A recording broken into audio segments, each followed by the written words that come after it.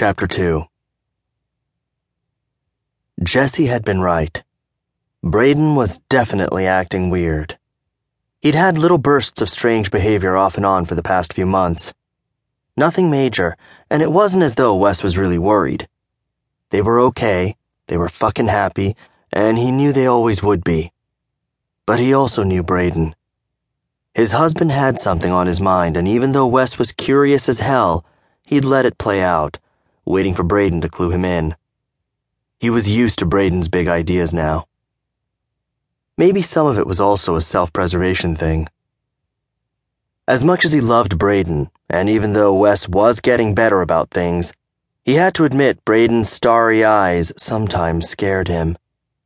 He would always be the worrier in the relationship, and Braden would always be the happy optimist. That's just who they were. Maybe that's why they worked so well. They balanced each other out. Snow covered the ground, white all along the trees and mountains as they made their way down the winding road and out of town. Braden was behind the wheel of his truck, Wes in the passenger seat, watching him. "You're being quiet. You're never quiet." Braden risked a quick glance at him, but then focused on the road again. Wes continued to watch him.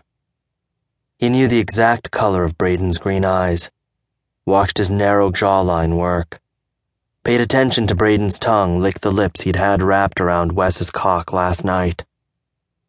And then he smiled, the familiar, bright, happy fucking smile that lit up the whole goddamned world. Wes loved that smile. "Are you saying I have a big mouth?" "Yes." "Hey! You don't mind my mouth when it's on your dick. Maybe I'll have to keep it to myself from now on." Okay, so he wanted to play coy and stall. Wes could see it, and he decided to let him. Again, partially for Braden and partly for himself. "No keeping that sexy fucking thing to yourself. I didn't say I mind your mouth. I just said you use it a lot. I happen to like how you use it." One of his favorite things in the world was listening to Braden talk. He saw the world so differently than anyone Wes had ever known. It would be a crime to rob the world of Braden's words. "I'll be sure to use it a lot this weekend, then. Mason said the cabin is stocked with food.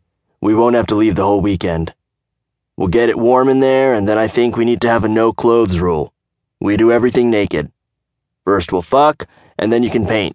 We'll fuck again, and then we'll eat, shower, fuck, talk, fuck, and then maybe we'll fuck some more.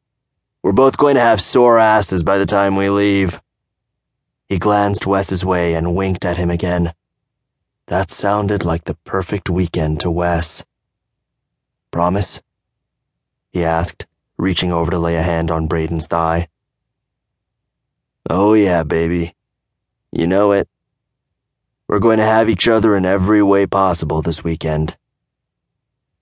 But there was more to this, and Wes knew it. A few years ago he would have lost his mind with worry, but now he trusted Braden. That didn't mean that whenever he figured out what Braden wanted to talk to him about, he wouldn't freak the fuck out.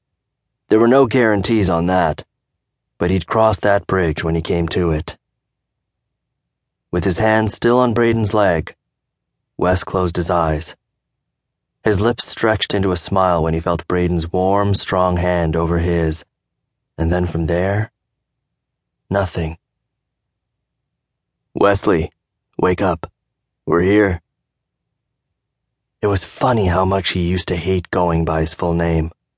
If anyone else tried to call him Wesley, they wouldn't get an answer. Not Braden, though. He tried to tell Braden not to use the name, but that hadn't lasted long. Hell, if he were being honest, he'd admit he probably liked it from the start. Despite his protests, he might have always wanted to be someone different to Braden. "Open your eyes, Wesley. I see you smiling, so stop thinking about me and go inside and get naked with me instead. We get to have sex in a house without a kid in it. We need to take advantage." That got Wes's eyes open for more reasons than one. There was the obvious, the sex.